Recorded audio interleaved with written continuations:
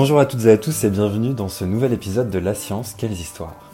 Je suis Florian et aujourd'hui nous allons terminer notre cycle sur le cancer. Souvenez-vous, lors de notre dernier épisode, nous avions évoqué la médecine du XIXe siècle en évoquant de grandes figures telles que René Théophile Laennec, Röntgen ou encore Marie et Pierre Curie. Et justement, c'est en 1901 que nous commençons notre épisode, puisque c'est à cette date que Henri Dallos, un dermatologue exerçant à l'hôpital de Saint-Louis à Paris, emprunte quelques milligrammes de radium à Pierre Curie et expérimente pour la première fois sur des tumeurs humaines.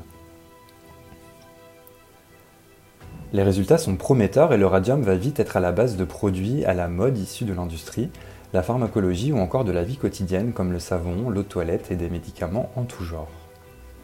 Et ce n'est que bien plus tard que l'on se rendra compte des effets néfastes du radium sur la santé, entraînant la création d'un cadre légal qui viendra limiter son utilisation dès les années 1920. En 1934, le ministère du Travail classera comme maladies professionnelles les maladies issues de la fabrication des sels de radium et 3 ans plus tard, en 1937, cet élément chimique sera interdit sauf dans le domaine de la médecine, où son utilisation sera désormais très encadrée. Notons également que le radium sera définitivement abandonné par le domaine médical en 1976 et sera remplacé par l'iridium 192 et le césium 137 en radiothérapie pour des raisons de radioprotection qui visent à empêcher ou réduire les risques liés au rayonnement ionisant. Comme dans tous les domaines que nous avons étudiés ces derniers mois, la fin du XIXe siècle et le début du XXe siècle marquent un tournant dans l'histoire de la médecine. Les progrès s'enchaînent alors à une vitesse exponentielle.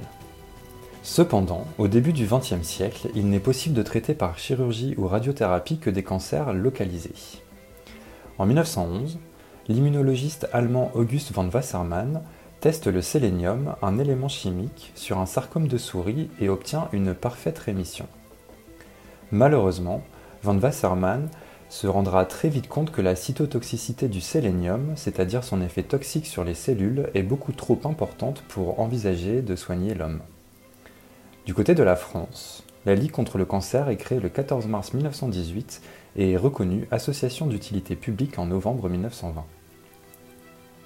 Nous l'avons bien compris, notamment avec les travaux de Percival Pott à la fin du XVIIIe siècle, l'art industriel a permis un incroyable développement de la société, malheureusement souvent au prix de la santé des travailleurs, qui firent souvent face à des conditions de travail extrêmes, voire inhumaines.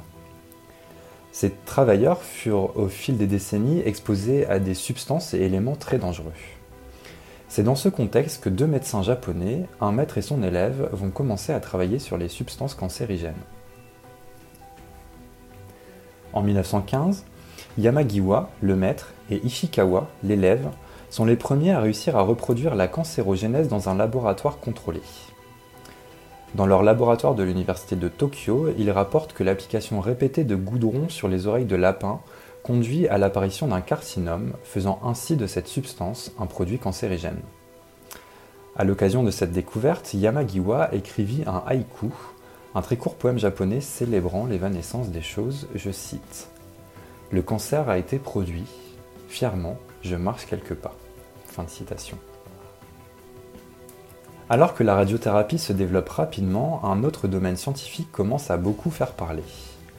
C'est notre sujet du mois de décembre, la génétique, qui pour rappel désigne l'étude de la transmission des caractères héréditaires et de la fonction des gènes. Un de ses plus éminents contributeurs est Theodor Boveri, un biologiste allemand.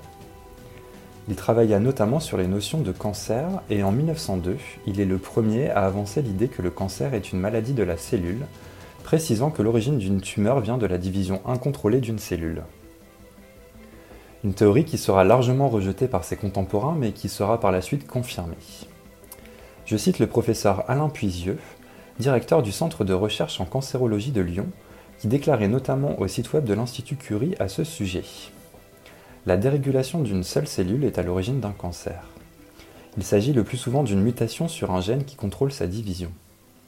La cellule se multiplie alors de façon incontrôlée, mais pour conduire au développement d'une tumeur, les nouvelles cellules doivent acquérir d'autres anomalies génétiques concernant leur survie ou leur capacité à ignorer des signaux de régulation issus de leur environnement. 5 à 10 événements génétiques différents sont généralement nécessaires pour donner naissance à un cancer. Fin de citation.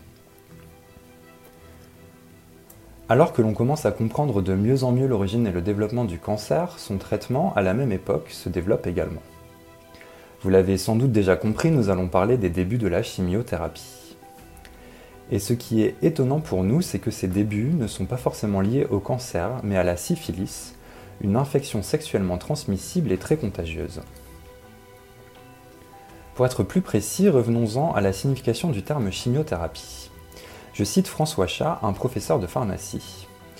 Jusqu'à la fin du XIXe siècle, toute la pharmacie était dominée par le règne végétal. On utilisait les plantes pour soigner les maladies. À partir de Paul Ehrlich et des élèves de Paul Ehrlich, on va progressivement introduire en thérapeutique des substances préparées par la main de l'homme dans des laboratoires de synthèse. C'est la chimiothérapie, ce sont des médicaments d'origine chimique. Alors, qui est ce Paul Ehrlich et qu'a-t-il réussi à réaliser ? En 1909, ce médecin chimiste et physiologiste allemand parvient à mettre au point un dérivé de l'arsenic, moins toxique et très efficace contre la syphilis, qui était encore une maladie incurable à l'époque. Il s'agit de l'arsphénamine, le premier médicament de synthèse qui sera commercialisé sous le nom de salavaram. Malheureusement pour Ehrlich, la toxicité de ce dérivé de l'arsenic se révèle trop forte et la production de l'arsphénamine sera abandonnée quelques années plus tard, ce qui ne retire en rien le titre de père de la chimiothérapie à notre savant allemand, puisque c'est bel et bien lui qui est à l'origine du premier agent chimiothérapique. L'ère de la chimiothérapie est donc lancée mais ne sera effective qu'à partir des années 40. Éric Franconnet, dans un article intitulé « Une brève histoire de la chimiothérapie », la décrit comme un, et je cite, « fantastique puzzle de molécules à créer ou à associer », qui va connaître un essor considérable jusqu'à nos jours. Fin de citation. Les nouvelles avancées qui suivront celles d'Ehrlich prendront leur origine dans un fait méconnu de la Deuxième Guerre mondiale, le bombardement de Bari par la Luftwaffe, l'aviation militaire nazie, le 2 décembre 1943. Cette attaque visait principalement le port de la ville, essentiel pour la suite de la conquête de la péninsule italienne par les forces alliées. Bari, elle, se trouve au sud de la péninsule, sur la côte adriatique, et avait été prise en septembre 1943 aux forces de l'Axe. Comme précisé, le but de l'opération était de neutraliser pendant un certain temps les provisions des troupes alliées, qui se dirigeaient inexorablement vers le nord. 17 navires furent coulés et de nombreux autres furent gravement endommagés, dont le navire SS John Harvey, qui transportait une très grande quantité de gaz moutarde. Le fameux gaz utilisé pendant les guerres de tranchées de la Première Guerre mondiale. L'explosion de plusieurs barils contenant ce gaz contamine alors fortement l'eau et l'air du port. Les soldats présents sur place sont très touchés par le gaz et une chute anormale des globules blancs chez ces derniers est notée dans la plupart des cas. Dans ce contexte, le ministère de la Défense américain diligente 2 pharmacologues de la prestigieuse université américaine de Yale. Il s'agit d'Alfred Gilman et de Louis Goldman. Face aux symptômes, Gilman et Goldman sont frappés d'une idée. Pourquoi ne pas essayer d'utiliser certains agents du gaz moutarde pour tenter d'endiguer la prolifération inévitable et anarchique des globules blancs, typiques des leucémies ? Nos 2 scientifiques américains commencent alors toute une série d'expériences sur des souris qui se révèlent vite concluantes. En 1946, un gaz dérivé de la moutarde est injecté par voie intraveineuse pour tenter de traiter un lymphome non hodgkinien. L'opération est d'abord un succès, mais la moelle osseuse du patient se dégrade rapidement par la suite. L'idée du gaz moutarde révèle alors ses limites avec le décès du patient en 1948. Mais cet échec aura le mérite d'éveiller la curiosité du monde scientifique et pavera la voie pour un certain Sidney Farber, un pathologiste américain considéré aujourd'hui comme le père de la chimiothérapie moderne.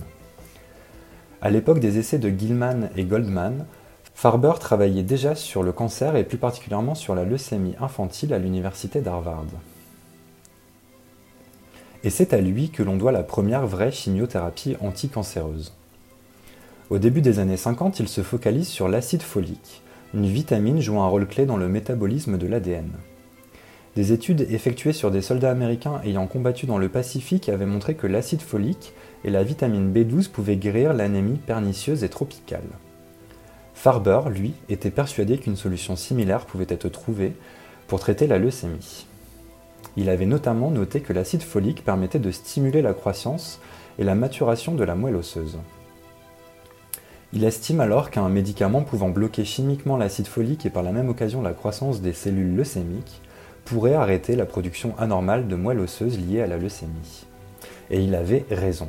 Ces tests se révèlent positifs et des rémissions sont observées chez des enfants souffrant d'une leucémie lymphoblastique aiguë, qui est un cancer du sang qui concerne les lymphocytes. Même si le procédé n'en est qu'à ses débuts, les résultats sont extrêmement prometteurs et la chimiothérapie sera désormais utilisée à grande échelle. De Farber, qui décédera en 1973, l'on retient forcément cette grande découverte, mais aussi son incroyable dévotion à son domaine. David J. Nathan, qui dirigea en tant que président l'Institut d'Anna Farber contre le cancer, déclarera au sujet de Farber, et je cite « Sidney Farber était dévoué à cette cause, obsédé par elle. Décidé par la mort inévitable et rapide de leucémie infantile et chagriné par la réticence de la communauté scientifique à investir des ressources dans le traitement d'une maladie qui était mortellement mortelle, lui et son équipe de cliniciens et de scientifiques de laboratoire ont développé des médicaments qui ont provoqué des remèdes temporaires de leucémie chez plusieurs enfants. » Fin de citation. À partir des années 50, Farber devient un consultant vedette du Congrès américain cherchant à collecter des fonds pour la recherche contre le cancer. Conférencier convaincant, son frère, Darwin Farber, dira de lui qu'il était en quelque sorte un diplomate médical et que, je cite, « il avait compris que si le cancer allait être vaincu, cela nécessiterait un effort national concerté et un engagement financier majeur du Congrès. » Fin de citation. Et en 1971, les efforts de Farber et d'autres figures de la médecine finiront par payer. Ce que l'on appelle aujourd'hui la War on Cancer, la guerre contre le cancer, débutera avec la signature par le président américain Richard Nixon du National Cancer Act, la loi sur le cancer qui annonçait alors un effort national pour trouver un remède contre le cancer en apportant des fonds importants pour améliorer notre compréhension biologique de la maladie et développer des traitements plus efficaces.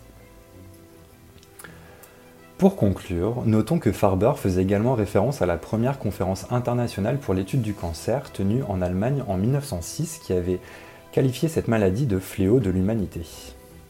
Aujourd'hui, même s'il est mieux compris, le cancer suscite toujours autant de craintes. Il est en effet un ennemi sournois, capable de progresser dans l'ombre pendant plusieurs années et pouvant toucher n'importe qui, n'importe quand.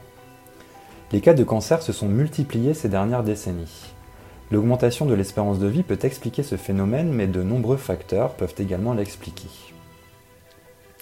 La forte consommation d'alcool, l'usage de tabac, le bronzage excessif, la malbouffe, le manque d'activité physique et le stress intense sont autant de mauvaises habitudes qui peuvent favoriser l'apparition du cancer. L'Organisation mondiale de la santé, l'OMS, nous précise d'ailleurs à ce sujet que 40% des cancers sont potentiellement évitables, 40% peuvent être traités et 20% sont traités à des fins palliatives.